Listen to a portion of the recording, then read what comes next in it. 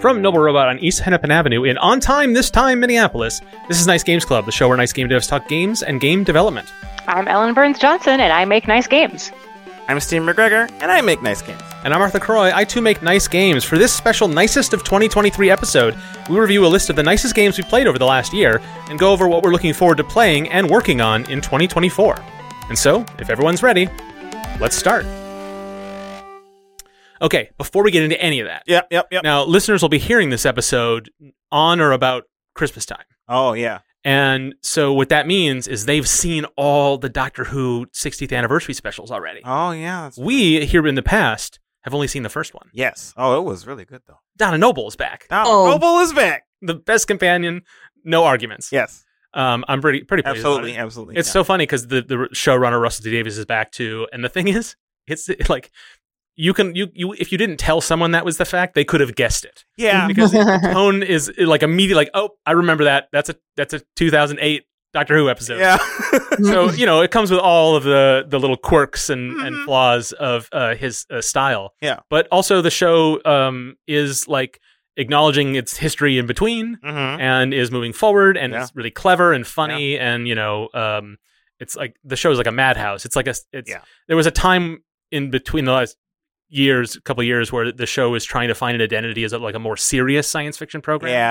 Yeah. Either through like grandiose myth making or through more recently years, more like grounded drama. Yeah. Which I liked quite a lot. The last couple of years, I think that the fans were really mixed, but I think they just didn't appreciate it as like as a drama that was also science fiction and more instead of a science fiction that was also dramatic. Sure. And but now with this back, like, oh, it's very nostalgic for lots of reasons.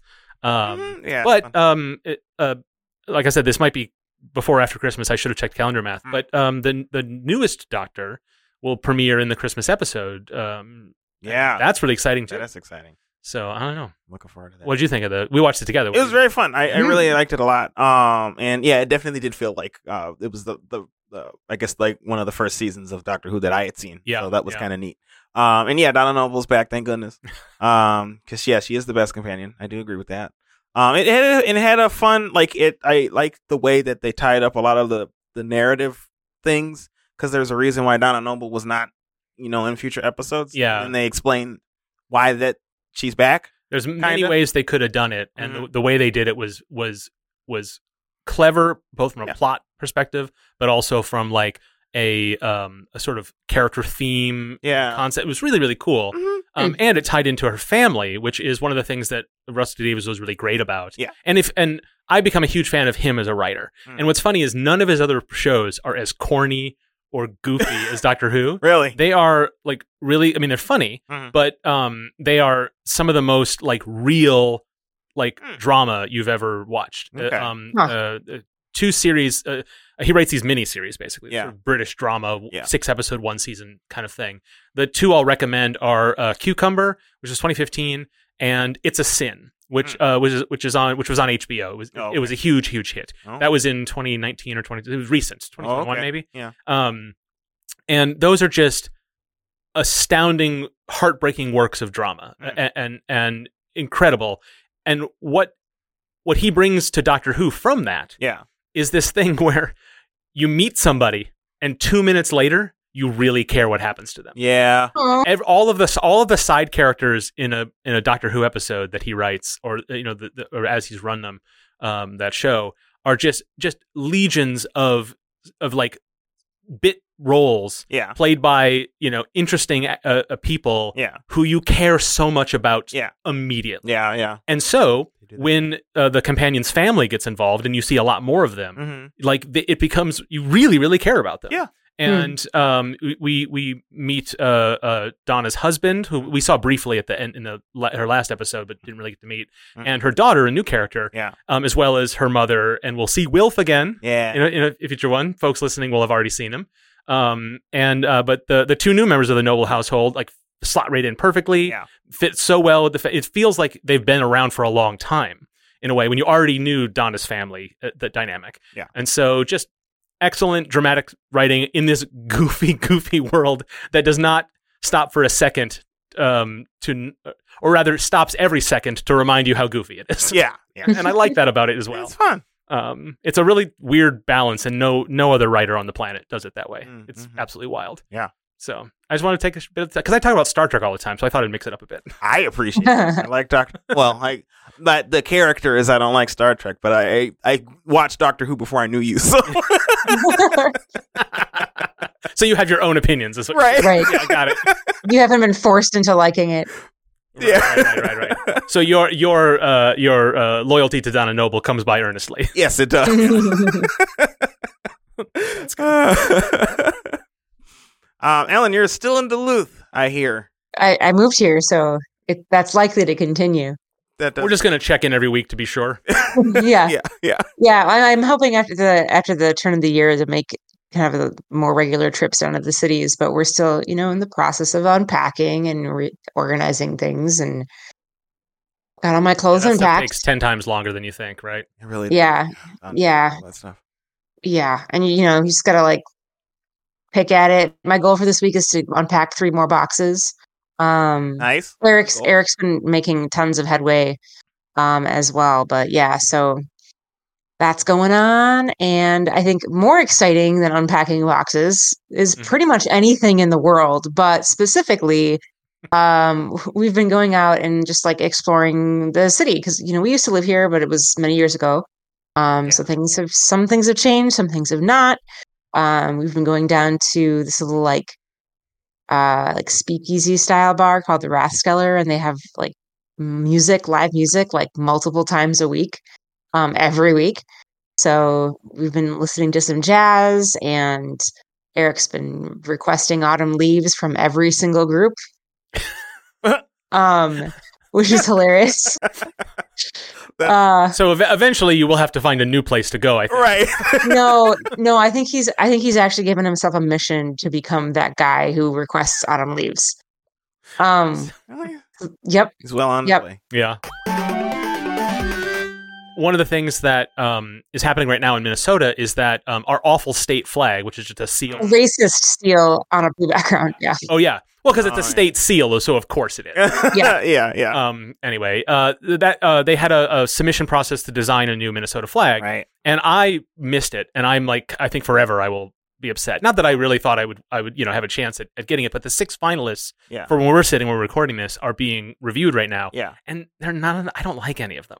Some of them are okay, some of them are bad, but so that's why I feel kind of I wish I'd have thrown my hat in the ring, because if I didn't make it to that, at least I would have at least I wouldn't have missed the chance to. Yeah. Anyway, but the soapbox I'm on is there's one that I think is going to win, and I'm really mad about it because it's a good design, but it's a star in the middle of the field, and then on top of that is a snowflake, and it's in very simple patterns of parallelograms, and it's a really nicely designed, composed image, and I think that's what's probably going to get a leg up. But what I don't want a snowflake on our flag. Yeah.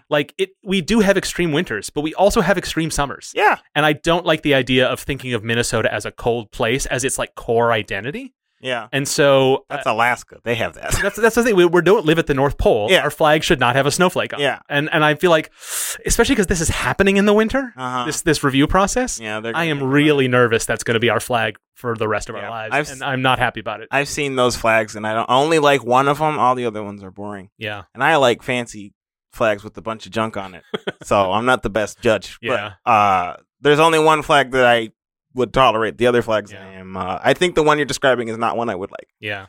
This is where my soapbox about meaning and looking good is just not. It's not enough. I don't think. But I agree. Like it. That's what I was saying. But I'm getting preemptively mad about a thing. We'll see what actually happens. Hey everybody, it's Dale from the editing room letting you know that Mark and Dee did get preemptively mad because there is no snowflake on the state flag that was selected. It is blue and has a single star on it, but it has an even number of points on it, and it matches the star that's in the atrium of the state capitol. So, win for Mark. Hey, Mark here from even deeper in the editing booth with a further update. They finalized the choice, and not only is it as Dale describes, but I really, really like it. Of the 6 finalists, they narrowed it down to 3, and then to 2, and then to 1, and then that 1, they actually had the committee bring in an expert and redesign and simplify, And that's what turned me around on it. The choice that they made for the finalist was really the best of the bunch, but I still didn't love it. It was when they brought some sort of more design thinking to it, and simplified it, made it so that it wasn't really appealing to just what would be interesting now, but what could stand the test of time. And, flag nerds all over the internet are praising it as well, so I'm not alone in the thinking. But I really, really am pleased how it turned out, so we'll put a link for that in the show notes. Happy ending. Okay, we did meta stuff. Now we should talk about our accomplishments over this past year. Yeah. Mark, what'd you do this year? What I did is I published a game called Glom. Oh, it's a card game that I worked on with some friends of mine. Oh, cool. And we put that out this year. It came out in the summer. Okay. And it was we saw it at the Origins Game Fair and at Gen Con, the biggest board game conventions in the country, and amongst the biggest in the world, where they was sold on the show floor, and where they sold out at least one of the shows, maybe both of them. Yeah. And it was a pretty big feather in my cap personally. Yeah. Because I worked on that game with some friends of mine. Yeah, you did. Cool. That's exciting. Yeah, it was really something. I think we talked about Glom a lot on the show the past couple of years. Yeah. We've certainly been imploring folks to buy it because you can go to Amazon and search the word Glom and it will come up. Like on the warehouse with 1 billion products. That's pretty big. Yeah. It's as far as I understand, we'll know more. We'll get sales reports from the publisher in January, so we'll know how it did, how the printing went. If we'll know more, right? Yeah. And fingers crossed that it can be an ongoing concern and can do well, or can get a second edition or expansions. But now, I think we're pretty happy that it's just out. Mm-hmm. It's exciting. What just mattered to me this year is that it was a thing a lot of card game designers never get in their whole careers. Yeah. Is, their published title on the show floor of the biggest show in the country, getting really good reaction and all the things we had. And I signed copies. That's crazy. It was a very weird experience for a video game person, which we've talked a lot about on the show, our foray into that. But the other thing that was relevant to that is Dogpile, the next game that we worked on as part of our sort of Nice Games Jam graduation series. That game we did prototyping, we built out, I did graphic design for it, we made really nice decks for it, and we pitched it at these shows. Yeah. We are still in the process. We didn't get the early bite that we got with Glom. Yeah. But I don't think we were expecting that. We got really lucky with Glom. That was a really interesting process. And unlike with Glom, where we had our pal Peter to take it around for us, we did this one ourselves. And so I learned a lot in the process. So the thing is because I'm a video game person still, I think about it, I'm like, am I really going to be doing more of this next year or the year after? I'd still like to. Yeah. There's a whole episode of the show about this. Or we talk about that. Yeah. But I think it was a big deal this year because I know more about that process having gone through it than I did before. Another big accomplishment of mine is through the IDGATC, which is the Twin Cities chapter of the International Game Developers Association, which I'm a board member of, and I've talked about on the show a couple times. We put on 60 events in 2023. That's a lot. 60 plus events. So many. Yeah.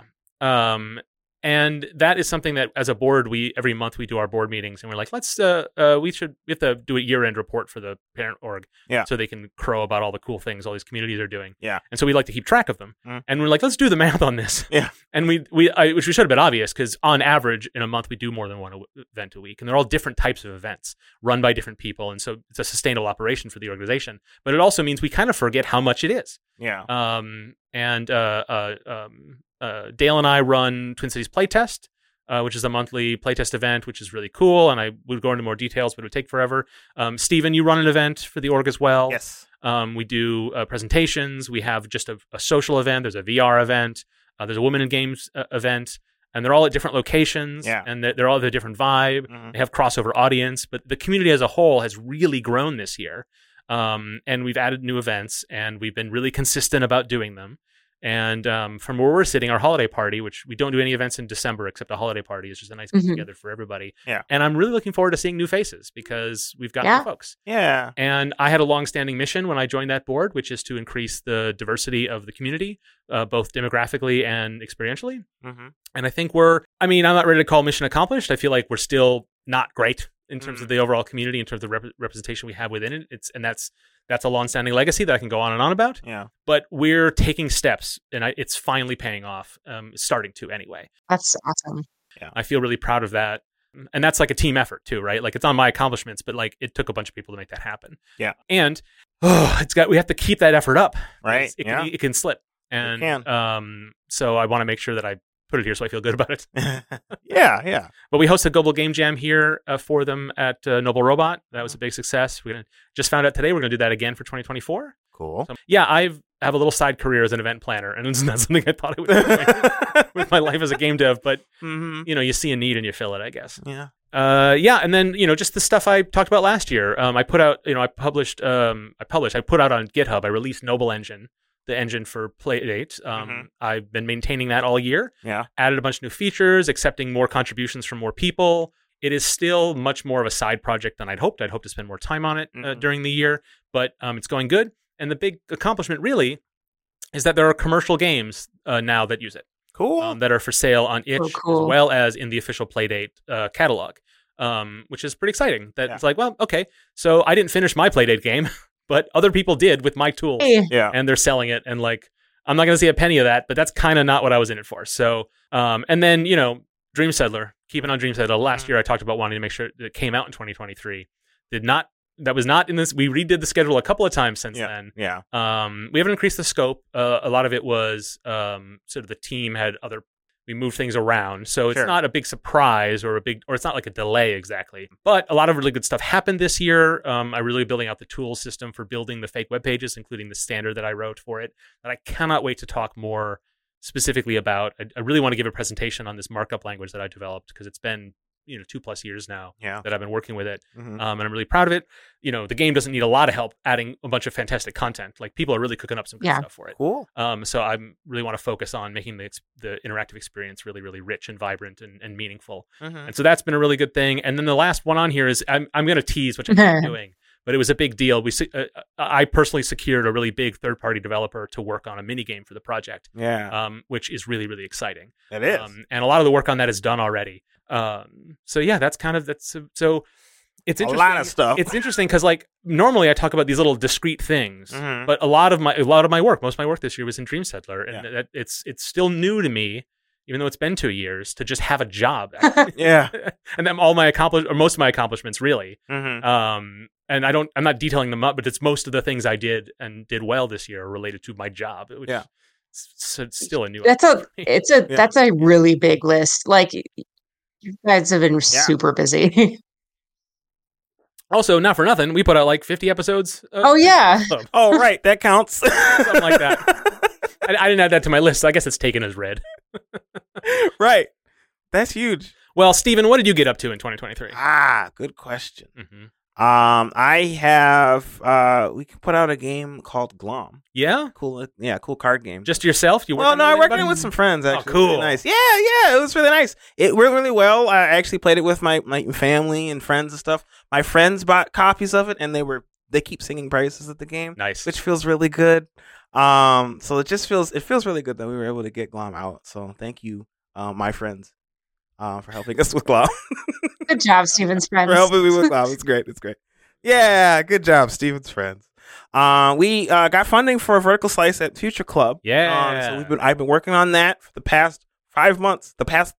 This last month was real intense. I think I talked about it in the previous episode that like it was just getting really intense. But we shipped it last Friday? 2 Fridays ago. Something like that. And it went okay. It was like crunch, I guess. Yeah. I want to talk about, actually, hold me accountable in this. I want to talk about crunch in a future episode after hiatus. Okay. Some listener write that. Yeah. Get that note back to us. Yeah, let me know. Write it down.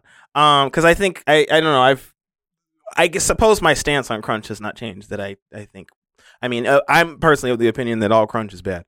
But, I don't know. Things got to get done sometimes. Yeah, when you work hard and it feels satisfying, sometimes you look back like, but was that crunch? Yeah. It's a tough thing. And I suppose that's fair too, because like sometimes it's not necessarily. Sometimes it's just you're in the thing and you really want to work hard on it. Well, sometimes it is crunch. Sometimes it is crunch, but it didn't kill you, and so you have to remember. Oh, but it is still bad. Yeah. That's kind of what. Yeah. That's kind of how I'm feeling about it. Yeah. But I'm glad we got it done, and so we've pitched it, and we're waiting on actually we're supposed to find out about whether or not we get published. We have a meeting with them this week. It's at the end of the week, which is annoying. So you'll know by the time. By the time this episode comes out, yeah, that's true. But I guess listeners will have to wait till after hiatus. No, just ask me on the Discord. You got to be on the Discord, though. Yeah. AskGames.club/Discord. Yeah, so otherwise, we're still working on other future club things. We're still making projects and things to pitch to people. We don't have anything like fully published yet. We're still working on Skullgirls stuff, but outside of that, we don't have any. Well, we got a few. Actually, we do have like one thing we're working on that I'm not really involved in because it's art and animation project. But like contract work then? Yeah. Cool. Yeah, it's contract work. And so that's good. That's giving us a little bit more money. We actually are going to be pitching a game to a celebrity in like a month. It's kind of interesting. Yeah. I never would have thought that I'd be working on a game that could potentially be associated with a celebrity.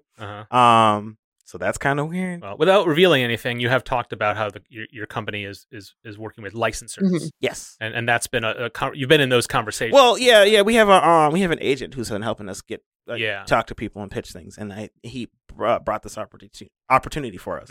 And so that's kind of why I think that's why this came up all of a sudden, because I think our game kind of this game idea that we've had. I think it's that card game that I've talked about a little bit on the show. Has potential with some people, I guess. They're interested in it. So yeah, we'll see if that leads to anything. We're working on that. Yeah. We're working on that this week because we're sick of working on that. And an additional thing that's kind of a side thing is I survived the snake basement for 3 whole months. Yeah. That's my brother's basement. Would you like to elaborate, or do you want to make people dig into the previous episode? No, I'll elaborate a little bit. I lived with my brother for a few months this year. And we found out he had snakes, and they kept coming, and they just kept coming. Yeah, not like in a terrarium, but like in the walls. No, they were literally in the walls. Literally, you could hear them while I was trying to sleep. It was really bad.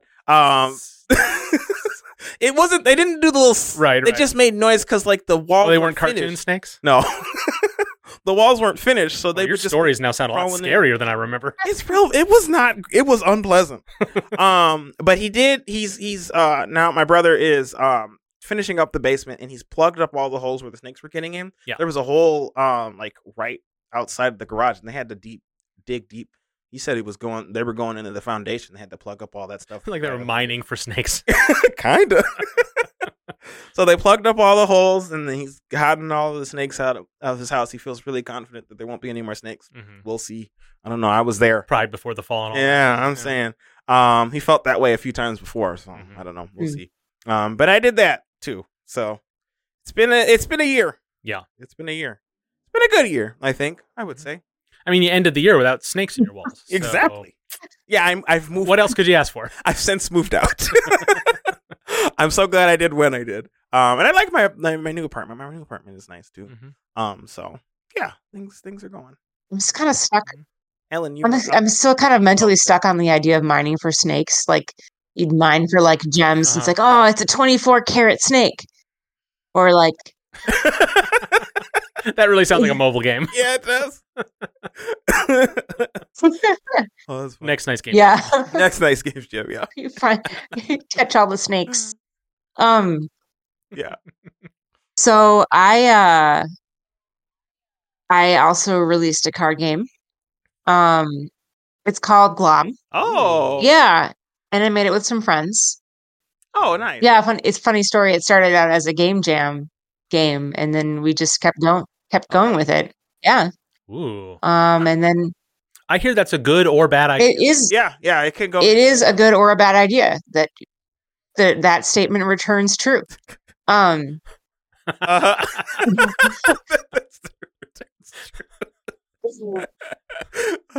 that your first programmer joke? It might be. It's a really good one. It was good. Yeah. And you've played that with your friends, but you've played that with your teacher. I've played it with my teacher friends. I've played it with my family, and I have a coworker who bought it, and she's really excited about it. Her family loves it. It's pretty crazy. It's just like, I don't know. People like our game. It's so wild. Like you can just go and buy it on Amazon, and people like playing it. People voluntarily play it.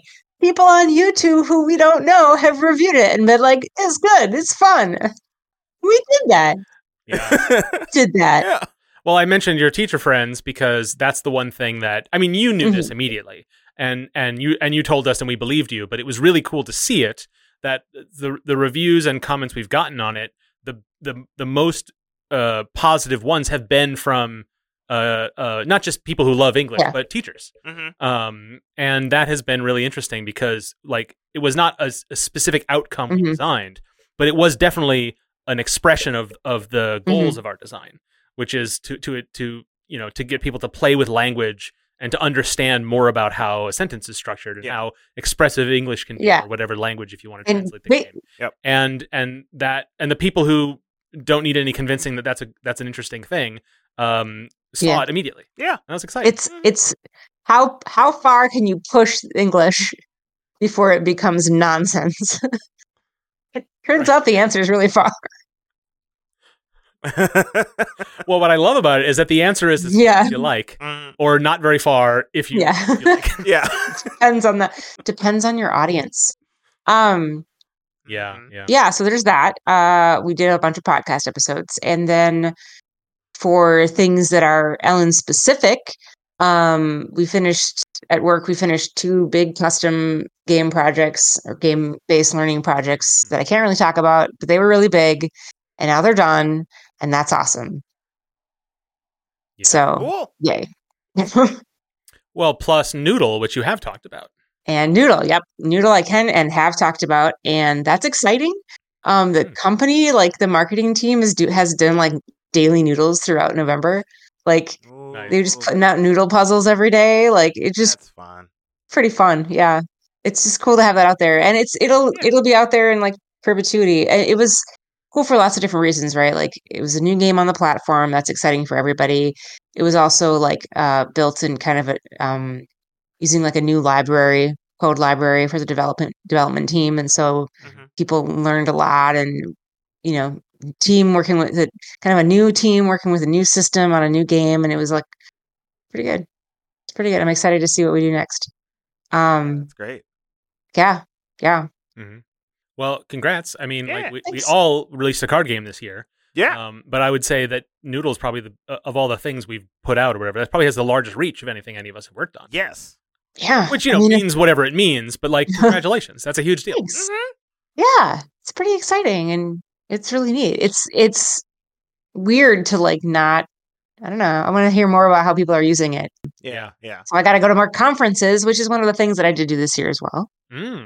So I got to go to more like conferences and talk to people and see if they've played Noodle. Anyway, but for this year, I finally made it to the Serious Play conference, which was up in Toronto, which is a whole adventure with like bed bugs and black squirrels. And it was great. And I did not end up getting bed bugs at my house nor at the new house. Thank goodness. Take precautions. Yeah. Don't cheap out on hotels. Yeah. So we just met some great people, some of whom we featured on the show. And just left really inspired and like feeling like I was on the right track, like nice. You can just kind of end up in your own head with all this stuff. In more personal notes, I got a road bike and I went road biking. That was cool. And then I moved. Yep. I got a road bike. I biked to the office a couple times, which was really hard. No, biking is pretty cool, Steven. All your friends are doing it. Yeah, well, friends are doing I'm not cool, so. Oh, man, that's like a get out of peer pressure card. It is. Yeah, well, the cool kids are doing it, but I'm not one of those. Yeah, then I moved to Duluth. And I'm still moving? No, I've moved to Duluth. I feel like we should have taken screenshots of the last couple of recording sessions so we can get the time lapse of all the plants behind you in your office. Yeah. Because there's more now. There's more now. They're not very happy right now. It's too dry. All right. Should we do the list? Yeah, let's get off of this personal business. Blah, blah, blah. Other stuff, things that came out that we didn't make. That we liked. Yes. Now, what does Nicest mean, Steven? It is a list of games that we enjoyed and we want to be nice to, but is it not necessarily the list of the best games of the year or the games that our favorites of the year. It's just a list of games that we just want to be nice to Right, and the reason we do that is because we want it to be like a more nuanced sort of exploration of the things that came out. Yes. But also, we don't want to be held accountable for this. Absolutely. That's an important angle here. Yeah, we'll keep that in mind when we get to my section. Just saying. Well, Ellen, let's hear yours. So some of these, I don't think, and these didn't come out in 2023 and whatever. That's fine. But my list this year has kind of a theme. I didn't play a lot of PC or console games, but those I did play, and also the New York Times Games app, which is not a console game, but is like it's my most played game. Yeah, it is. It's on this list for a reason, and so I'm putting Baldur's Gate 3 up there, Kirby and the Forgotten Land, and New York Times Games app for the same reason, which is they have helped me like connect with family members in new ways. Oh. So Eric and I are spinning up a co-op playthrough of Baldur's Gate 3, which I think I mentioned on the show before. Like, he and I have really different gaming interests, so like we don't always get to play video games together a lot. Like, sometimes we find something that overlaps. We've both really liked playing Borderlands games together. Oh, sure, yeah. Because, it's got enough numbers to be fiddly, and it's got enough explosions for me. Yeah, right. So, perfect. We've played some like Magic the Gathering together. That one's a little tougher because it's like you can go really hard into Magic, and I generally don't go really hard into anything, but Eric does. Anyway, so Baldur's Gate 3, it's like, all right, we can play this game together. It's going to be great. So we're excited. We're spinning that up. I've had multiple nephews play Kirby and the Forgotten Land with me. Yeah. And with Eric, which has been super great because, like, yeah, they're like just at that age, it's like just perfect. So, those have been really great. And then a New York Times Games app, a few of the family members just get on there every day and we play the same 3 puzzles and we post our scores to each other in the same text chat. And it's just kind of like hey. Yeah. Hey, how much slower were you than Eric at the mini today? Oh, he was only a minute faster than you. Yeah, he was 50 seconds faster than me. It's a record. So it's been fun. Just those kind of fun moments, and those games get on the list for just creating that kind of connection. For sure. We had some horse games related conversations this year, and so I'm gonna list lots of those. I'm gonna list Rival Stars horse racing for letting my inner horse girl run free. I'm no longer. I was playing the nonsense out of that game for a while, as you know. Haven't played it for months, and I probably won't pick it up again. But it was a lot of fun while I played it, and lots of really hilarious horse names. And we got to speak with Rick, who was part of the team who developed it. Like that's pretty special. And then I think the last thing I'll mention on this list is actually a studio, not a specific game. But I have been playing the bees. That's not a saying, but it just feels right here. I've been playing the bees out of these games. Like, all of the flying insects are gone from these games. That's how much I've been playing them. And these are games. Yeah. So Afterburn, they're a studio out of Poland, and they their studio page has 3 games listed. One of them is Golf Peaks. One of them is Invento, and the other one is the one I'm playing right now, which is it Railbound? Yeah, I think it's Railbound. And so these are all kind of 2D spatial organization puzzle games where you're moving things around, you're connecting things. Golf Peaks has some 3-dimensional elements because you're dealing with like elevation when you're pitching the ball. But the puzzles are delightful for one. Like, the games are absolutely super well polished, super delightful, fun to play. But the reason that they, go from that level to definitely nicest of 2023 is these are the best tutorials I've ever encountered in any game ever. Like, it's just like these paper thin slices of mechanics that you layered on each level. It's absolutely brilliant. And I can't wait to see.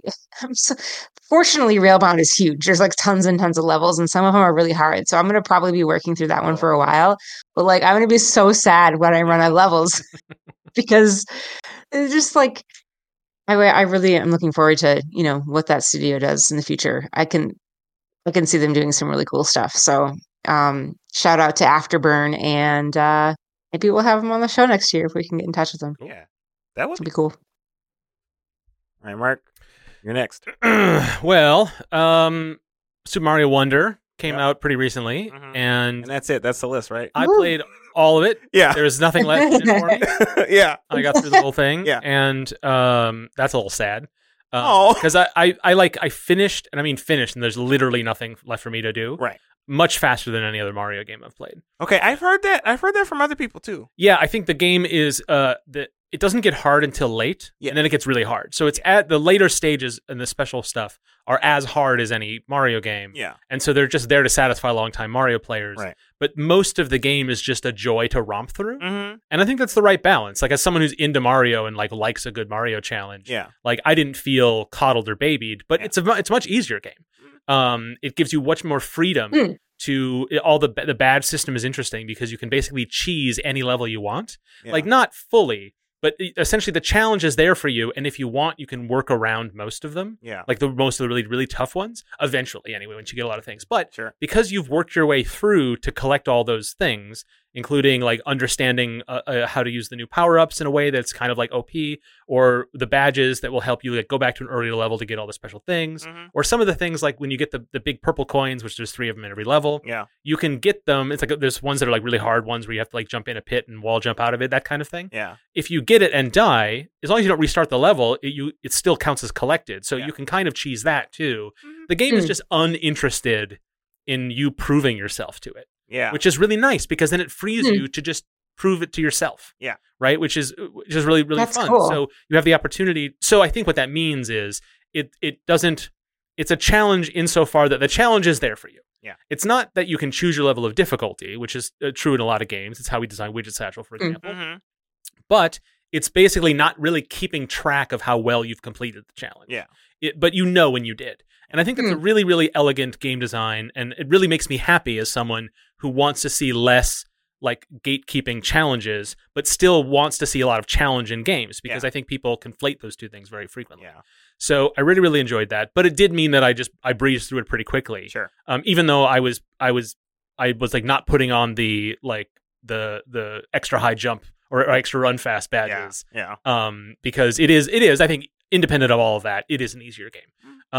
But it's just got so much personality. It's so joyful. And I think that is, we might have mentioned that when the game came out, but like, it isn't that different from like New Super Mario Brothers, but it reminds me of, like Windows Vista and Windows 7, if you'll go with me on this. Yeah. Where everyone hated Windows Vista, and then Windows 7 came out, and it's basically the exact same thing. Like, it's amazing how not different Windows 7 was from Windows Vista, and how everyone was like, oh, it's the best thing ever. It's finally they fixed everything. Yeah. And then everyone talked about all the things it has, like Vista had all that stuff. Yeah. And it's just because it's not about what it is, it's about how it lives and how it how it integrates into your life. And so the same thing happened here, where people got really sick of New Super Mario Brothers. It was 4 or 5 games that all looked the same and felt a little bit too soft around the edges. The style felt really generic. Yeah. It felt key art. It felt, a promo art rather than actual art. Yeah. I think that's what people got the vibe on it. And then Super Mario Brothers Wonder has so much more distinct personality. And there's just because owing to a lot of its animation choices, and which is pulled from the traditions of traditional animation. Yeah. And so it's just better executed in that way, no doubt. But it plays very similar. It's just as charming. I think the music in the new Super Mario Bros. Games is better, but only slightly. So really, it's it's on balance for its era, especially because the last new one was a decade ago. Yeah. Isn't that much better objectively? But people really love Super Mario Bros. Wonder, and they're like, but the new Super Mario games, those were kind of awful. Yeah. Like, this is the best game since Mario 3 or since Mario World or whatever. And I don't really believe that's true, but like, it feels true, and that's good enough for most people. Yeah. And it does prove how important that expression is, and how that personality is very vital. Yeah. And yeah, I loved it. I loved everything about it. It was so fantastic. Cool. The one criticism I have, I talked to you about this the other day, Yeah. is that there's a lot of music theme stuff in the game. Yeah. But it's not foregrounded.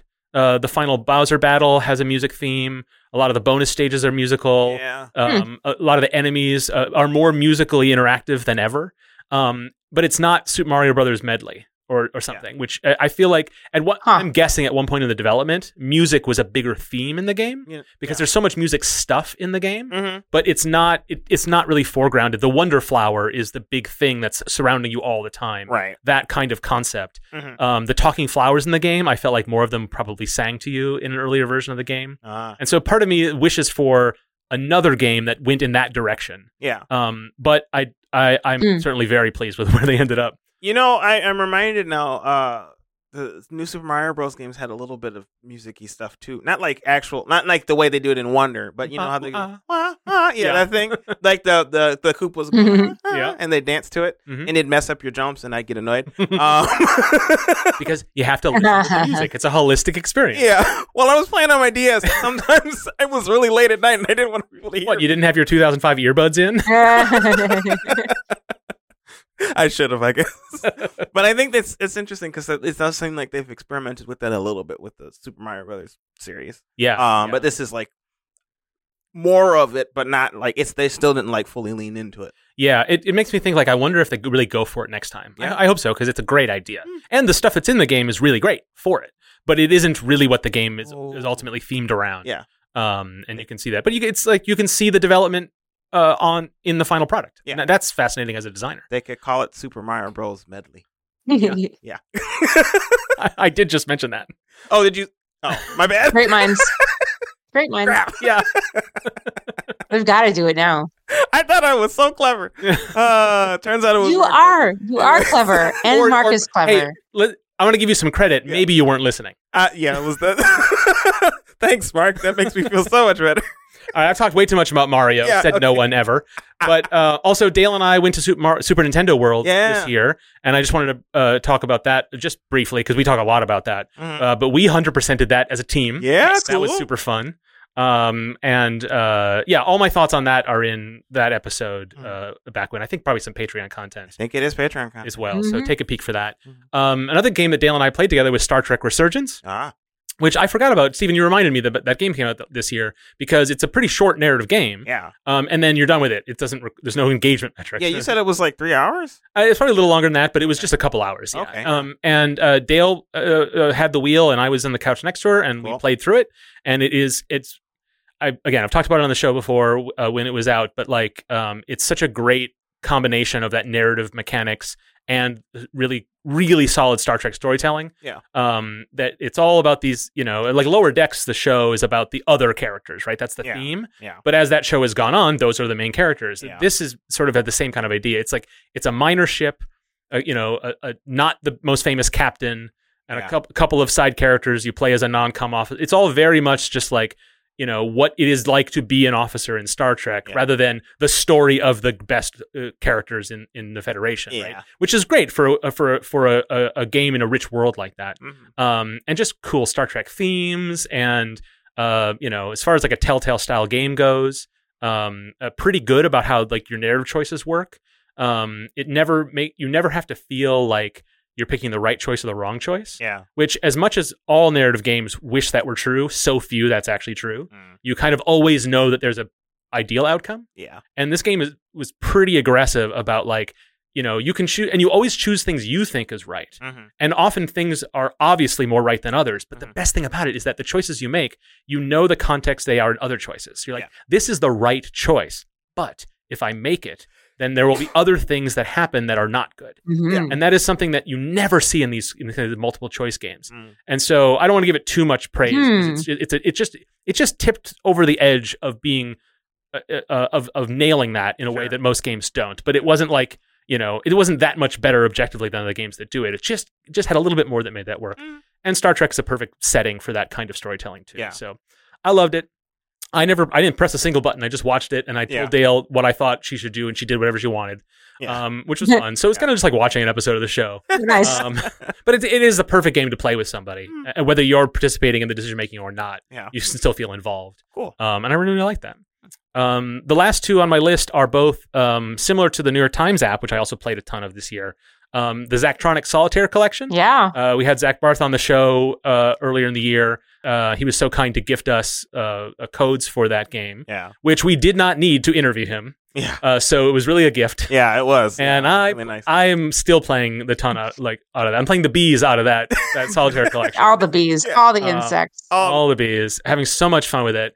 And it makes me think about games that, when I talk about games I want to make, I always want to talk, story is important to me. Yeah. Narrative and meaning and expression is important to me. It's what I think games should be doing. But then, a lot of the games I play are abstracted or purely sort of like repetitive skill, or things like the crossword. Or Mario is sort of like that in a lot of ways. Yeah. There's more going on to Mario than most people think, but a lot of my favorite games are not the things I talk about, the things I want to make. And I've long recognized that as like, okay. And it's still important for me to talk about the games I think are important to make and what I think other people should make. And certainly the ones I'm going to, try to do. But I always have to remember like that it's, there's still that part of play that is important in its own right. Yeah. And the Zachtronic Solitaire Collection is a great example of this. And then the other one is called Puzzmo. It's a new website from Zach Gage, and it's invite only right now. But it's really, you just have to solve a puzzle to get an invite. It's really cute.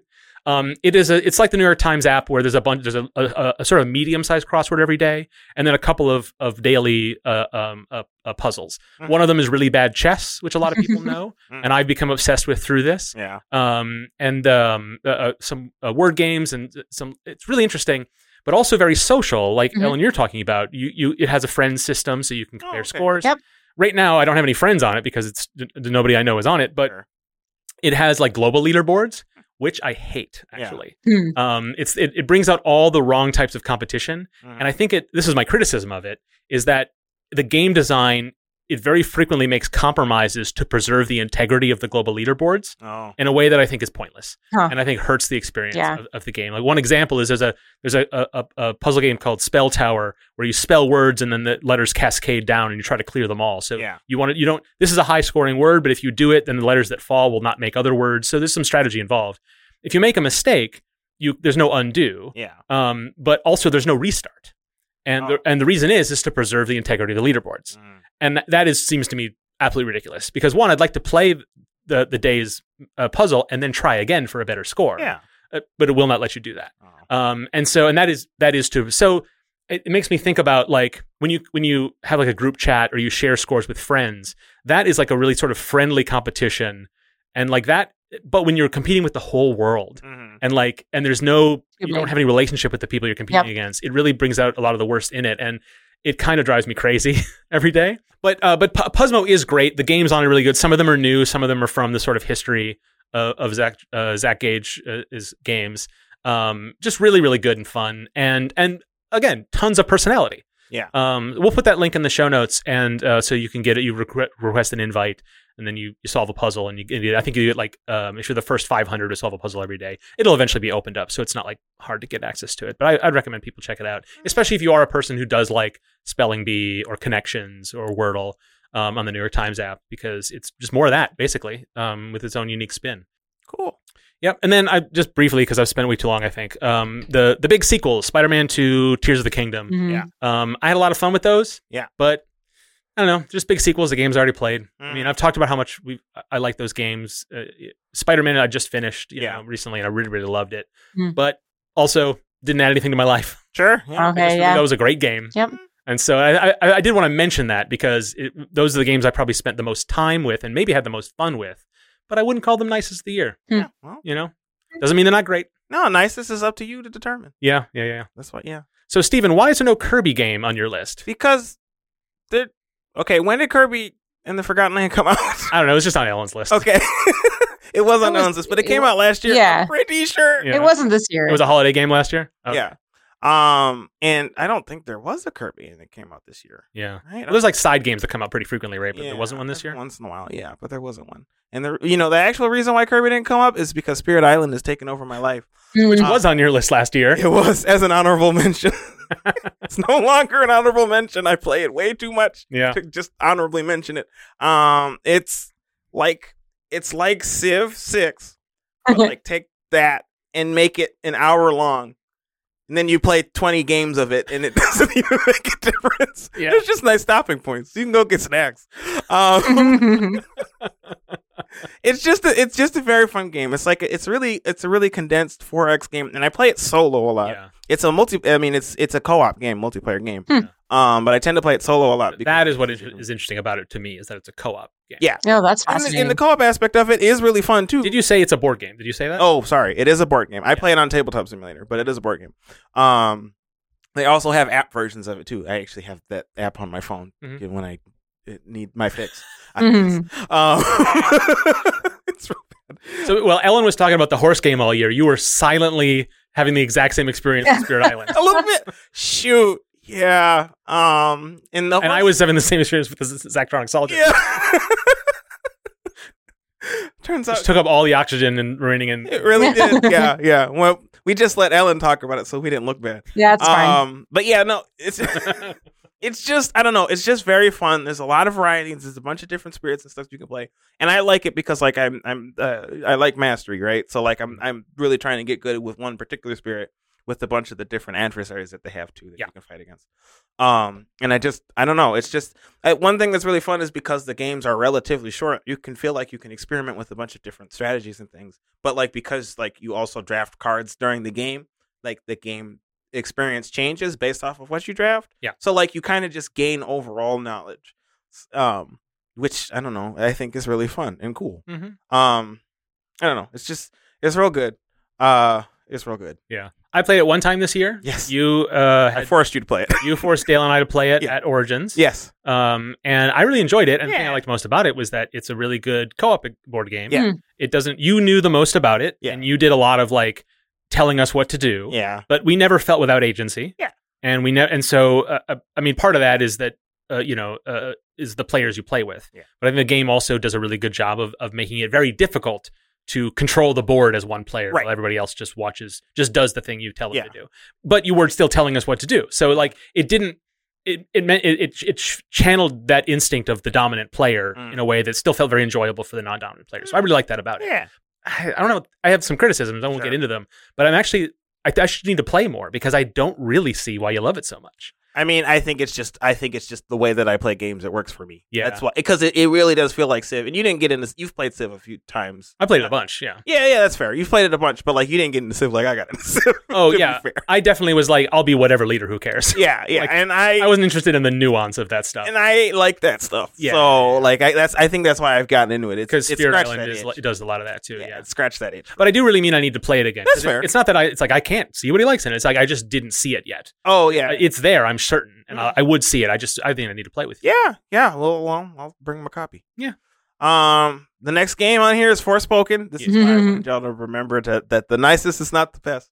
I really enjoyed Forspoken. It's very fun, and I 100%ed it. I even got the doggone trophies, and y'all know how I hate trophies and achievements. That's how fun this game was for me. Uh-huh. And I really had a good time with it. I keep telling my brother, I'm like, dang, I wish I could play Forspoken again, but I did all the things, so like, I don't feel like I want to play it again, but I want to play it again. I bought the DLC. Yeah. The DLC, 100% of the DLC. Like, it's a fun game. I know they're not going to make more because I don't think that game sold very well. Yeah. And it definitely was not critically acclaimed or anything like that. So it's just. Well, critics liked it, but they had a hard time telling people to go play it, I think. That was not the impression I got, but maybe you're right. Okay.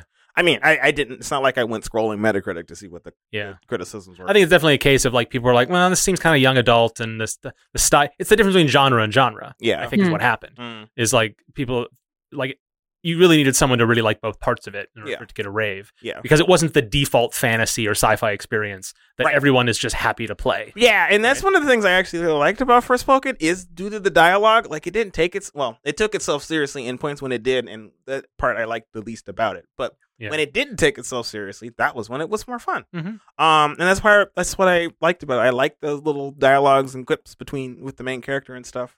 And it was like, oh, look at all this fantasy stuff. This is silly. I'm like, you're right.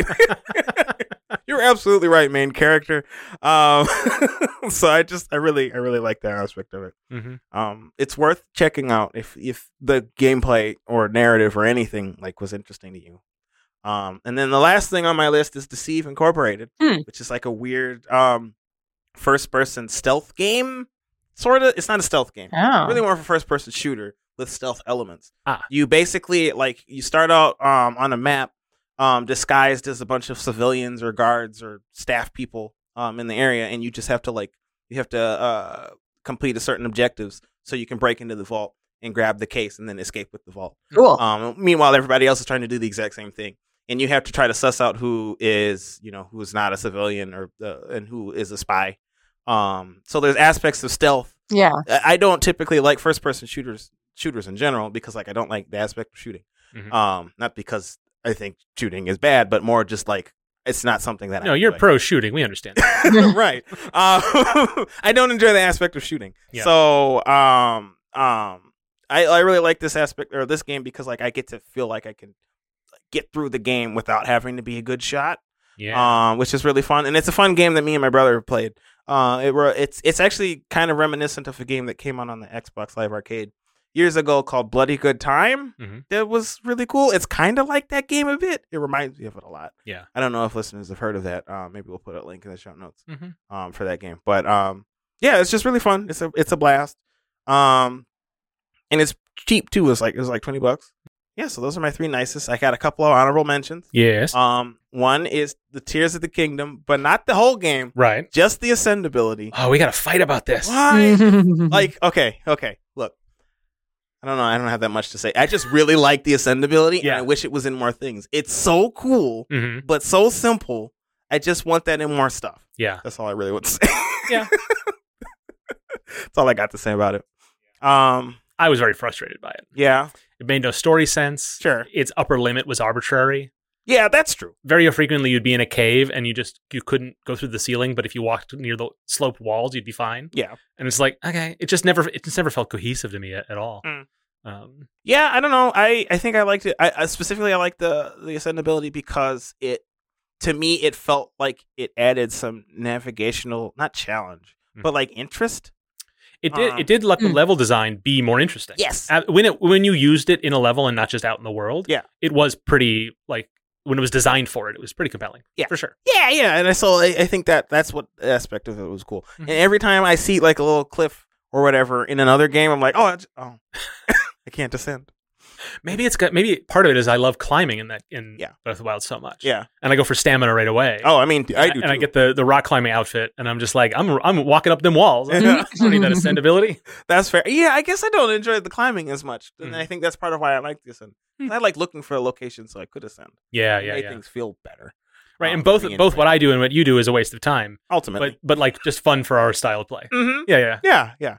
And then I'll put Baldur's Gate 3 on this list as an honorable mention, not because I spend a lot of time playing this game, and it's a very fun co-op game. In particular because everybody brings their own attitudes and stuff to the game, and ideally you aren't ruining other people's fun by playing it the way you are, but it creates a lot of fun narrative moments for a group of 4 in a way that is really cool. Mm-hmm. So I wanted to mention that.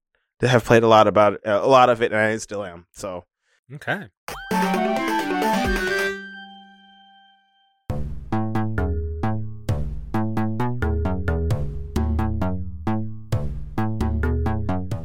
Okay, folks, I'm talking to the two of you right now. Oh, yes, us, yes. We're going on a hiatus next week. We are. We'll be out for 2 months. Yeah.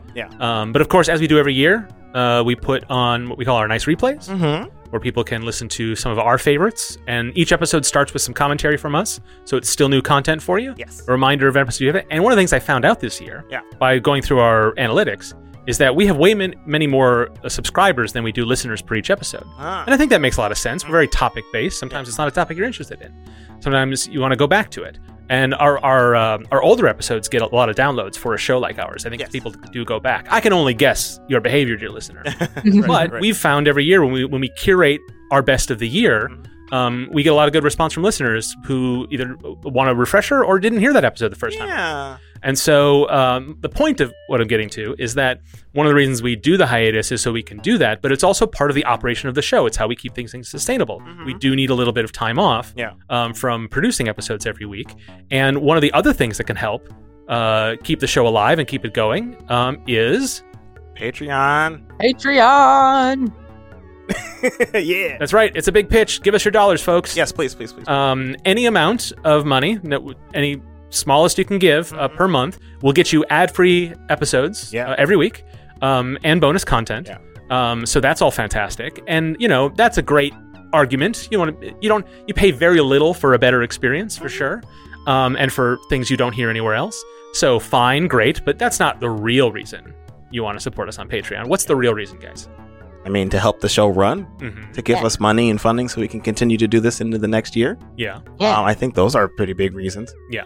Yeah, we can giving you the content that you enjoy, and we can give it to you in a better format as a result of the more cash flow we could get.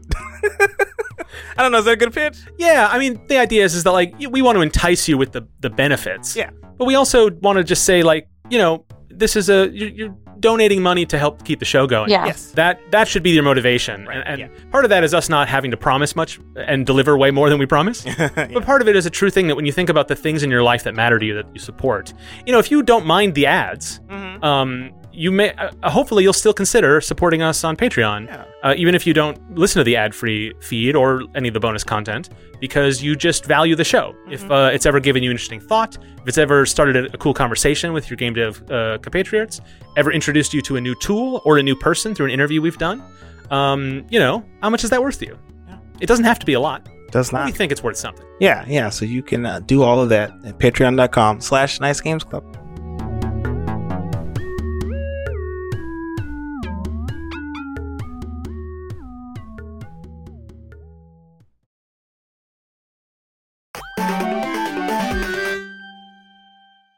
All right, 2024. Pew, pew, pew. There's things happening. 2024. All the bees. Woo. All the bees waiting to be played out of the various games. Oh, yeah, I forgot to say I played the bees out of Spirit Island. I meant to. Dang it. You get credit still for saying it. Sweet. Yeah. Sweet. So when we talk about the year ahead in our nicest episodes, we break it into two halves. We say most anticipated and what we're going to be doing. Yeah. That itself is split into resolutions and what we're working on. So just a bit of an update. But let's talk about the games to begin with. Ellen, you're on the list first. What are you looking forward to in 2024? Oh my gosh, there's so many games from this year I still need to play. But what's coming up that's going to be released next year, I definitely want to play Hellblade 2.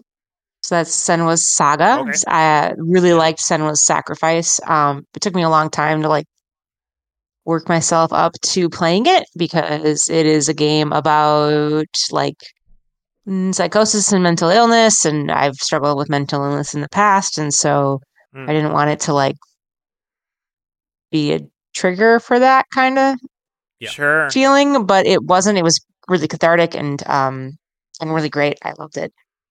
So they approached it in a responsible way. You're saying? Yeah, they did. And they've got a lot of behind the scenes content that explains kind of some of the things that they did to make sure that the game approached those topics in a way that was sensitive to the experience of people who have gone through some of that. So the next one's coming out. I don't know anything about it other than it's coming out, and I kind of like to keep it that way.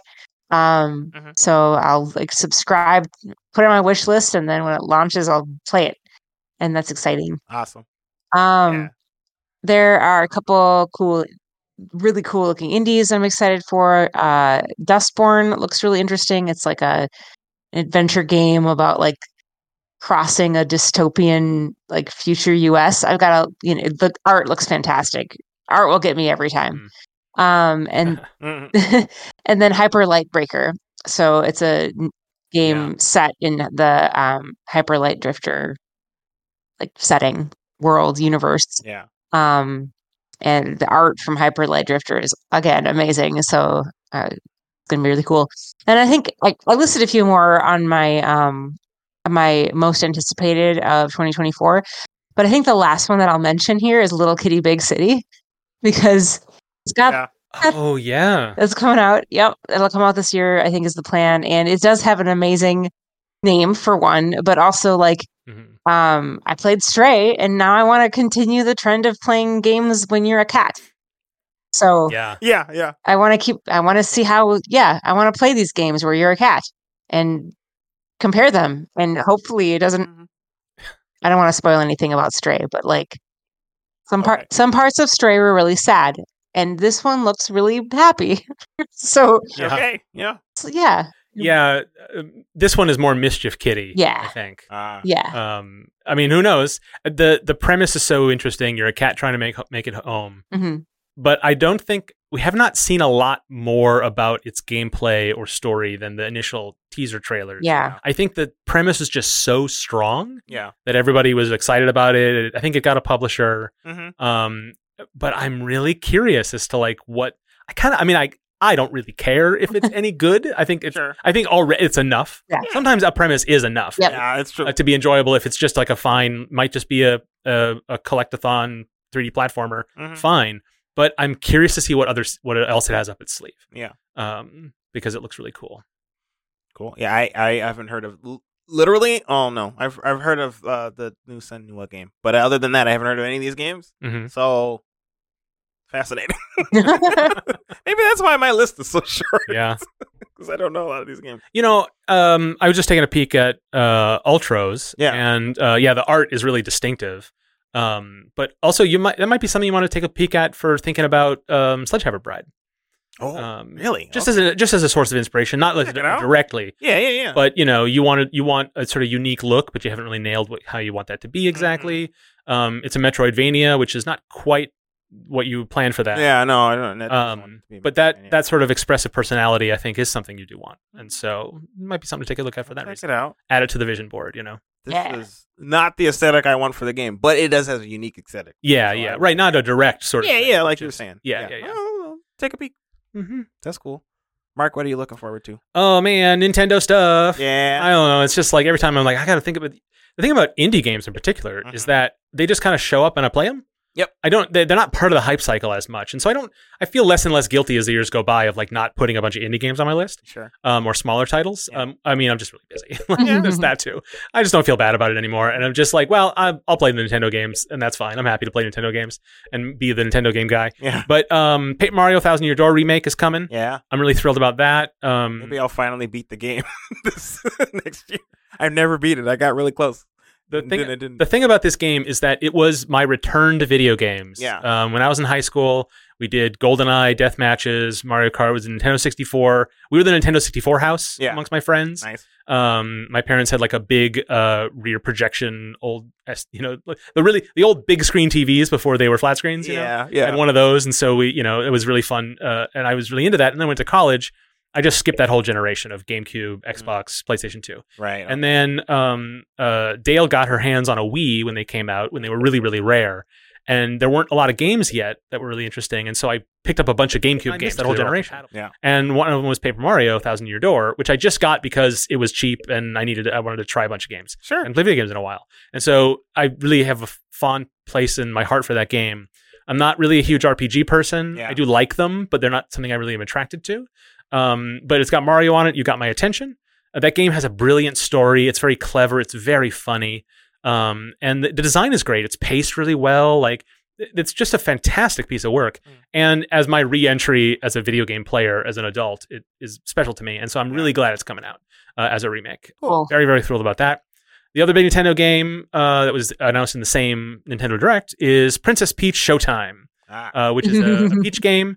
It kind of looks like a beat 'em up in a weird way. Yeah. I don't think it is, but it has that vibe going. Huh. The concept is really interesting. It looks very cute. Yeah, and the charm of it is irresistible. Yeah. The idea is that you're on stage and you go from like set piece to set piece. Kind of narratively, it's like Mario 3 in that sense. Like all of this is just pretend. Yeah. And I like that approach to it. And of course, Princess Peach starring in a mainline Mario title is exciting on its own. But I think the game looks really interesting. And just the aesthetic and the style of it is really cool. And the evolution of women characters in games, it took this big pit stop with like tattooed badass. Yeah. Right. The only women in games could be tattooed badasses for a while. Yeah. And like that was the attempt to sort of like bring women into gaming. It was kind of misguided, right? Yeah. Which isn't to say that characters of that ilk are bad. It's just that when that was the one answer people had, it felt a little bit like, are you really actually fixing things. Yeah. And Princess Peach as a holdover from a previous stereotype that still has lots of negative ramifications. Yeah. They said Princess Peach is exactly as frilly and girly and pink and regal and as ever. Yeah. And that will remain part of her identity as we evolve her into the modern world. And I think that's, it's baby steps in a way, but like I think that's a really good, not every franchise takes those steps. Sometimes they're just like, well, this is too important to our history, so we'll just keep it as is, but then add new things or whatever. And I think Nintendo, which is not particularly adept at this in general, right? It has really done a lot better job with Princess Peach, making her just a real character. Yeah, I mean, you can play and not abandoning what she is, and not apologizing for what she was. Yeah. But also no longer engaging in a lot of the things that made her a problematic character. Right. Well, I mean, that's a very fascinating point because, like, I mean, you brought up Super Mario Bros. Wonder earlier. Yeah. But there's no one gets captured in Super Mario Brothers Wonder. Except for a castle, I guess, because Bowser takes over the castle. Yeah. And the whole time is like, I got a castle. I'm a castle now. It's as dumb as it sounds. It's great. It is actually. And Bowser Jr. is like, my dad's a castle. Yeah. He's gonna get you. Everyone's so silly. That is great about it. But like, yeah, there's no one captured. Even in Super Mario 3D World, right, which is one of the more recent ish ones. Little sprites were in bottles in that game. Mm-hmm. Yeah, that one, people got captured in that. Like, no one gets captured. It's just no one's taken hostage. No one loses agency. Yeah. You can play as Peach in that game too. So, like, I don't know. Also, you can play as Daisy. That's what I played as Daisy. Well, the thing that the real step in Mario Wonder is that you can play as Peach, you can play as Daisy, you can play as Toadette. Yep. And if you count the two Toads as one Toad, and you ignore the Yoshis and the Nabbit, which you don't, but basically there's pretty much as many women as men characters in a Mario game. And for a game that will always star Mario and Luigi, that won't change. Yeah. That is a real positive step. Yeah. There's a great interview with the developer who said that my daughters don't fight over who gets to be Peach. Which is, it's not enough to put a woman in your game. Yeah. If it's a multiplayer game, the scarcity of women characters is a real thing. It's not just the absence. Yes. And I think that's really important. And so and they made a real, especially after falling on their face so hard with the new Super Mario Brothers series, by putting in those two Toads. Yeah. I mean, that said a very bad thing, right? And so I make this point in the talk I gave at MDev, and so I kind of want to make that as an episode where I get really into it. But anyway, I'm really excited about Princess Peach. Yes, sorry. Really because it just looks super cool, and I'm glad action games get to like be just whatever. Yeah. And I think that's what's cool about it. Is like it's just like, all the cliches and tropes. I mean, we'll take some or whatever, but we don't need all of them, and we'll just try something fun and new. Yeah. And they're not advertising it to kids or girls. They're just like, this is a Princess Peach game. This is a game where she bops people with her parasol. Yeah. Like, you just got done with Halo. Have fun with this one. Like, and I think that's a step forward, and I really, really like that. Yay! I don't want to give it too much credit, but I really do like that. Yeah. And to see it from Nintendo, a very conservative company, is quite nice. Parasol can be very effective for bopping. Just want to say, so yeah, it probably makes sense. Yes. Very realistic in that way. Yeah, proven in the field. Yeah. And then the other thing is just more Playdate games. One of the things we do for Twin Cities Playtest is because we have Playdate hardware here, and we can funnel it into the stream that we do for that event. Is I solicit in development Playdate games every month, and so I play a bunch of new Playdate games every month as part of that process. So I'm a little spoiled for that, and I just can't wait to play more of them. I'm pretty excited about it, especially because it's a little bit of looking through the window because I don't know when I'll finish mine. Steven? My list is short. Dragon's Dogma 2. Yep. Maybe again for the third time, you say in the note. Yeah, because I put it on the list last year, and I guess I must have put it on the list the year before that. It didn't have a release date, or was it delayed? It didn't have a release date. They just announced it. I don't know. I remember hearing rumors about it 2 years ago, and then they announced it. And now this year, they're actually showing gameplay and stuff, so it's actually happening. And it does seem like it'll be something that'll happen next year. But I don't know. They didn't set a release date or anything like that, or even a release window. So we'll see. Yeah. But I don't know. I had a hard time coming up with another game to put on the list. Like, I am kind of looking forward to Paper Mario 1,000 Year Door remake. But like, I've played it already. Yeah. And like, it'll be cute if they'll remaster the music. I really like the music in those games. Yeah. In particular. But like, I don't know. I'm not like super hyped for that. So I don't know. I couldn't come up with anything else. which is kind of sad. Yeah. Feels kind of sad. I think every year we have we're game developers. We don't play enough games. Yeah. We don't follow games enough. Yeah. And, part of it is like every year is different. It was a big fall this year. A lot of games squeezed into a holiday release. That's true. So a lot of times those games get delayed to March to get out of the way. Yeah. Didn't happen this year. Yeah. I don't know that I guess it didn't need to, Mm-hmm. for whatever reason. And so maybe there just aren't as many out there. Because I also feel like I really just pulled from a Nintendo Direct. I feel like I also didn't really get a good sense of what's coming. But like, I also tend to be a Nintendo person, right? But Yeah. like, even then, I didn't pick anything from Nintendo stuff because, well, maybe part of the reason is because they haven't announced any Kirby games. What the heck? But also, that's what they bring you in with, and then while you're there, you might as well try some whatever, some Yoshi or Pikmin here or there. I guess, yeah. I didn't even play Pikmin 4 this year. Now I'm thinking about it. Mm-hmm. But yeah, I don't know. I've noticed my interest in AAA games in general has waned dramatically over the past few years. Yeah.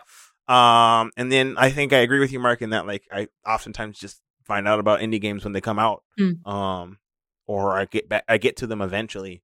But I don't tend to anticipate them very heavily early on. So I don't know. Oh, that's interesting. I don't know. Yeah. Yeah. I'm like exactly the reverse. It's like, okay.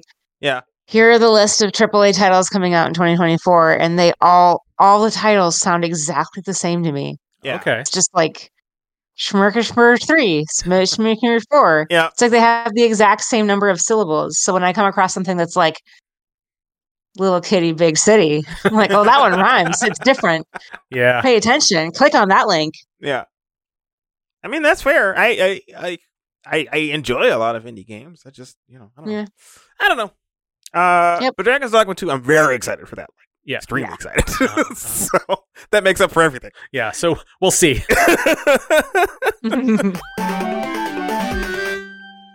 All right. Game dev resolutions. Yeah. Ellen, I heard yours is the same as it was last year. And apparently the year before. Learn Godot more and do less work, make more stuff. I feel like I actually have gotten to do less work, make more stuff. Yeah. Like, okay. Maybe I didn't get into making Godot, but like did some game jam stuff and like you released a lot of stuff this year. Mm-hmm. Yeah, made a noodle, and I mean that's work, I guess, but like that counts. Work has become more of making stuff. Yeah. It's what happens when you get a job you like. Yeah. It's not a familiar experience. Sometimes it takes a while to get used to. I've been blessed to like mostly like most of the jobs that I've had, and they've all recently in the last several years been highly creative. But this is like making games. But in addition to that, like we did a lot of work on Dogpile this year, and that was really fun. So I think I just kind of want to keep the same ones, like make stuff and hopefully make it in Godot. So yeah, I said earlier I've got to make myself a portfolio site, and I'm sticking to that as my next to do. But yeah, we'll see. I mean, the longer it takes for you to become a Godot expert, the longer it'll take me to become one, because I've really decided to wait for you. Okay. Which is really healthy for me because I have so many other things.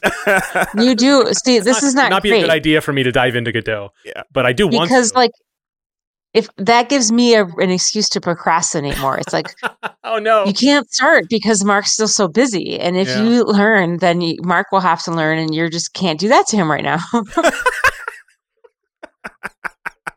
Well, wait till we get to mine, because it'll surprise you. This is like we're both disenablers of each other. That's fascinating. We're just both really busy. Yeah. You're busier, but like, anyway. I think you've talked about the last couple of years about like really wanting to dive into Godot. Yeah. But I like where you're at now, which is like you're not gonna like punish yourself if you don't get as far on that as you want. Yeah. It's just there for you when you've got time for it. Yes. I mean, this is what you're saying. You may feel more remorse about this, but it sounds like you've come to terms with the pace that you're on with this. Yeah, I think. Well, I mean, I think it's just been a lot of other things going on, and you didn't waste that time you could have spent, is what you're saying. Yeah, I'm not really. I'm at the point now where I'm not gonna sleep deprive myself. Right. like to get that stuff done. That doesn't ever end up helping in the long run. Like it then just ends up actually just making things slower.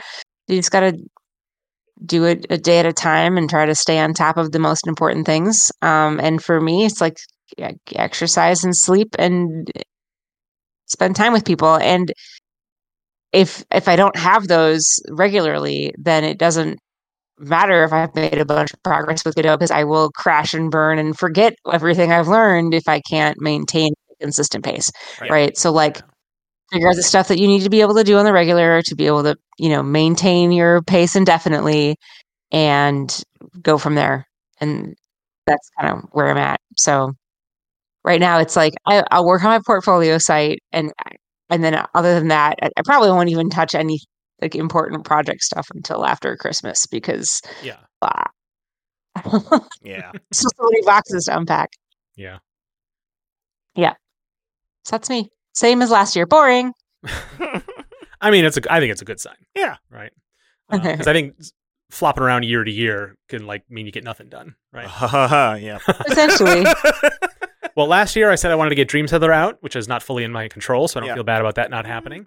I wanted to get other things out, and we got Glom out. Yeah. But I guess we sort of knew that was happening. We didn't know when it would happen. Yes. At that time. I'm just looking at my note. I'm like, what did I mean by that other things? What was I talking about? I might have been talking about Playdate stuff.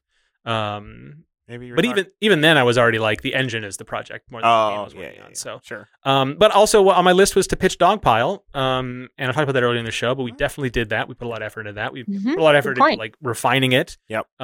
We put together that solo mode, which is really good. Yeah. We made some final sort of rule adjustments after some playtesting. Feels pretty good. And players seem to pick it up, and they really engage with it when it's there. But we just don't have the energy to keep pitching it, which is what it needs to be sold. Yeah. So multiple people have told me that it's ready for Kickstarter. Like we've done so much work on that game, way more than most developers do at the pitching stage. That like just put it on Kickstarter, it will do well. And it's like you cannot convince me to do a Kickstarter campaign. I just can't do it. And so I'm a little bit bummed about that, but I'm not putting it on my resolutions this year. As much as I wish it could happen, there just isn't time for it. Yeah. And so it's just going to have to simmer in the background, which means probably nothing will get done with it. Yeah. Unless one of you two really gets a fire under your butt. I mean, I'm not doing a Kickstarter, but maybe I'll help pitch it or something. I don't mean that necessarily, but like, starts to sort of keep an eye on this progress and look out for opportunities and stuff, which none of us just have time for. Yeah. And so I'm letting myself off of the hook for that, even though Dogpile could sell great. I believe in that game, but it's good. It's I don't know. But I'm glad we did the work we did with it last year, and it's in our pocket for whenever. Yeah. It's not going to get old. Yeah. I feel that way about Roboston too. I do want to do some more playtesting with that because it's a fun game. Yeah, it's cool. I forgot how fun it was and how finished it really was. Yeah. It's content and balance is all it needs, which is you don't need that for a pitch. You don't know. So maybe that's what I want to do is to get us to just take another peek at it. I'd play it again. Yeah. Yeah. Just bring it to playtest. Yeah, that's a good idea. Yeah. Actually, what we need to do? We need to make a prototype, a printable prototype. Oh. Yeah. It was during pandemic time. So it was a perfect tabletop simulator thing, but it's hard to playtest in tabletop simulator. Yes, it is. Harder than most games, I think. Yeah, that's true. Okay. That seemed like a real big bummer, but my resolutions for this year, I do want to get Dream Set out this year. I'm going to be pressuring the team to I think fall seems reasonable, but it's not just scope is an interesting issue, but also there's a ton of writing that needs to be done. Okay. Yeah. Part of my work with the prototyping system is to make it so that we can have a game that is complete and can be filled with content. Yeah. Which is not how the first game in this series was done. And so I have to do a little bit of convincing the team that that's the right way to do it. And will be ultimately faster because then we can get a real sense and then we can grow our scope on content because we can just fill whatever time is available to us. We can set a deadline for a gold master or whatever and then spend a couple of months just filling the world and fleshing out the sequences and providing the story beats, the details of the story beats we've already decided because we've done a lot of this narrative design already. It's just so this is just my I know Mike sometimes will listen to an episode of the show. Oh, really? So he might hear this. But he knows all this. Yeah. That how interested I am in getting this thing done. Mm-hmm. It's the game I've worked on professionally the longest, full time for longest now, because Widget Satchel took 2 years. Metro Nexus was on and off. And the smaller projects were much smaller projects. Yeah. This is the game I've worked on professionally for the longest time at 2.5 years now. And I don't want this to be a 5-year project. I really don't. Yeah. Also, frankly, I can't afford it to be that. Like, I get paid, and I'll get a good cut of a really good cut of the sales. So I'm in good shape. Yeah. Game's got to get done. Right. You don't get a cut until the game comes out. Yep. Now, the longer I work on it, the more money I will ultimately get from it. But like, I would like to get another maybe higher paying job as soon as possible. Yeah, sure. Yeah. Because now, I mean, this might be maybe last year was the year where it was like, there's no more being okay breaking even with my business expenses. There's no more getting a really good tax rebate because I spent more on renting the office and stuff than just like riding that line, which I've done as a developer for quite a while now. It's like, now it's the time I just got to be more career focused. And that means to be a little bit more ruthless about this stuff. Yeah. But it's not hard. We just got to get this game done. Yeah. And then I'll be in good shape to figure out what to do next. And that might be making 3 Playdate games and selling those independently. That might be finishing Metro Nexus and trying to make it sort of an arcade style game. And it might remain continuing to work independently on my own things. It might be putting together a small team. It might be consulting again or freelancing on another project. Because that's what I did before Dream Settler, and that was a good habit or a good pattern I was developing. Yeah. So that's what I want to do. I want to get Dream Settler out. But in the meantime, I want to work on it because it's super fun to work on. Yeah. But the other things I want to do is I need to set up the future of Noble Robot as an office space. We've been here for 2 years. It was 1 year left on the lease. I expect to re-up for years after. But I do have to put some effort into, and I talked about this last year too. Put some effort into like it's sort of like filling the desks here and getting it a little bit more lively. Events we've held here, we're still requiring masking. It's still, I've been much slower than other people on sort of on giving up the COVID protections for personal, but also just sort of general reasons. Sure. I don't want to be responsible for other people's health in my space. I'm perfectly comfortable with other people not wearing a mask at a place I go to if I feel I need to. Like, I think that incidents of the world is better now, right? It's just that like I'm still have that little extra layer, but when I'm responsible for the space, I put a much higher demands on me, and that is meant. And I talked about this, it was exactly the same thing last year, because things haven't changed a lot. They have gotten better this year, but not that much better. Whereas at this plateau of like, if you don't think about it, it seems fine. But pandemic not over, y'all. Anyway, I'm still having very much difficulty with being really aggressive about running this as a public space, which has been very frustrating, but I cannot let it go. We'll see in the new year. Data is scarcer. So that's going to be on my mind all year again. We're doing Global Game Jam here again, and we'll be doing a lot more public events and stuff. But I got to push past it, or things got to get better. I don't know. We'll see. Last thing on my list is I do want to set up the console SDKs for Dream Settler and even for Metro Nexus. That I want to get back into the workflow of console development because I've been working on Dream Settler for the last 2 years. I haven't had a reason to make a Switch build of it. We did early on, but that's just, so like things have just, I need to set that environment back up because I'm going to have to start doing it this year as we prepare for release for porting on various consoles. And new consoles might come out. Like that might be a thing that happens, or at least announced. So I got to get ready for that sort of stuff. So that's going to matter. And I've got porting work that's in my back pocket, and a project that came to me a couple months ago that I do want to. So I was just talking about being focused, but that's part of the balance that I've already struck. So just got to do a little bit of that. That's just nothing about is it exciting. Just got to do the work. Just got to do the work. Sometimes work's got to get done. And I feel, Stephen, you probably have a similar set of goals. Kinda. Okay. I don't know. Okay, so last year my goal, actually all of my goals I think tend to be vague, so then I can say I did them and it's fine. Last year's goal was less chaos, more taking control, and that was just due to all of a lot of real life things happening to me last year that it was out of my control and I could not, I couldn't deal with, or I dealt with it, I guess, but I didn't it wasn't something I could influence. And so this year I did basically do that. I moved out and moved in my brother's place for a little while, and then got a new place, and that's nice. And that's been good. And work has been, well, that's been chaotic, but but it hasn't been terrible. I do feel like I've taken more control over a lot of things that I can. And I feel better about a lot of stuff with respect to that. So that feels good. Good. But this coming year, I want to look into other engines outside of Unity. And 5 years ago, me whatever for. yeah. 5 years ago, me is screaming why, because I was pretty adamant about just not having to do any other engines.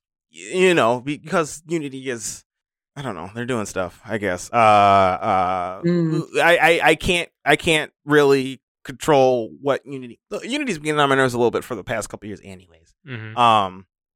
Not just like, I don't know. I think it's beneficial for me as a person in my career to look into other engines so that I can feel more comfortable, I guess, in other spaces with respect to that, and feel more flexible in case. I have done a little bit of experimentation already. Like I worked in Game Maker for a little while. But I might look at Godot before y'all do. Ooh. Yeah. So I would like to see that. Oh, it's on. Yeah. Oh, it's a competition. Oh, now it's going to happen. This actually might work. The secret is to make it a competition. That's my strat. Yeah. No, but I do want to look awakening weird feelings of competitiveness inside me. Yeah. Okay.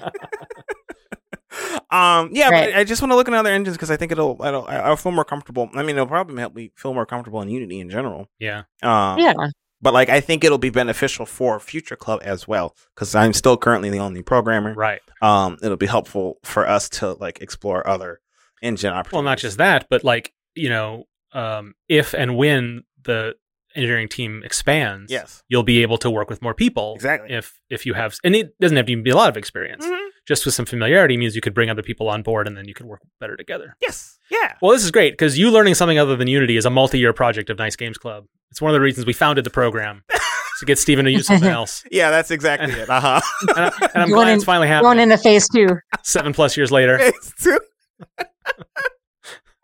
Yeah, the multiverse era. This is it. Yeah. Now we're gonna spend the next 7 years trying to get you to comment your code. It's just not gonna happen, right? Yeah. Ellen, you didn't talk about your portfolio site. I should have a portfolio site. I've been in this field of work for over a decade. It's so boring.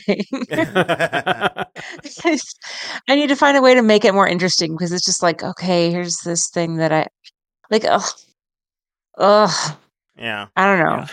I mean, I have many years of experience in web design, and it doesn't feel any better. Yeah. No. It's pretty rough. No. I need to I'll recruit my husband and be like, hey, I'm having trouble getting motivated for this. Help me come up with some sort of motivation. And she will probably be like, you just need to do the thing.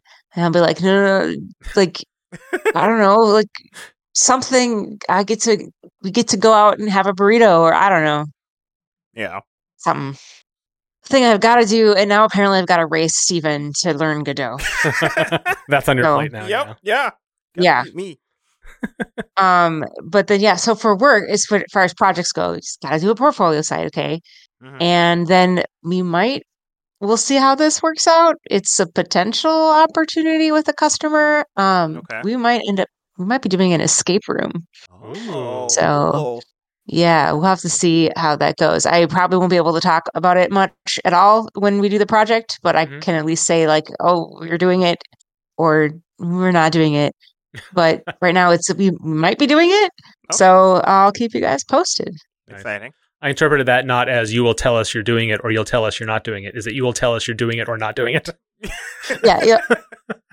Yeah. Right. That statement will return true. Right. Yeah.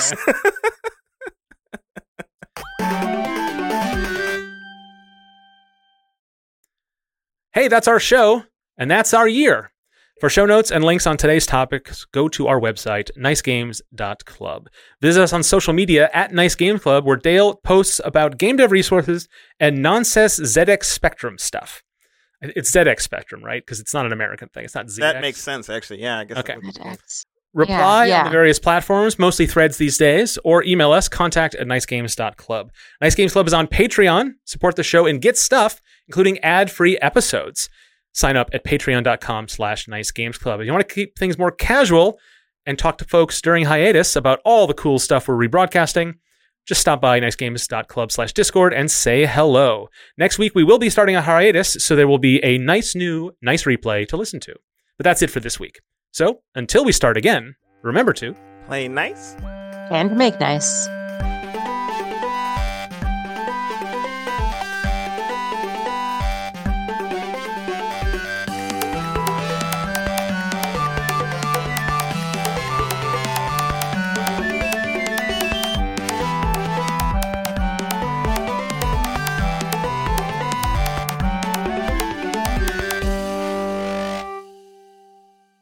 So Dale is editing this. So Dale, this is a message for you. True. Because Steven and I didn't do what we're working on, we rolled that into resolutions. And Ellen just talked about that. Can you snip that part out and stick it at the end of her section? Because I think it will slot in quite nicely. Good idea. Yeah, I think it'll just be all structurally sound. Yeah, but I don't want to.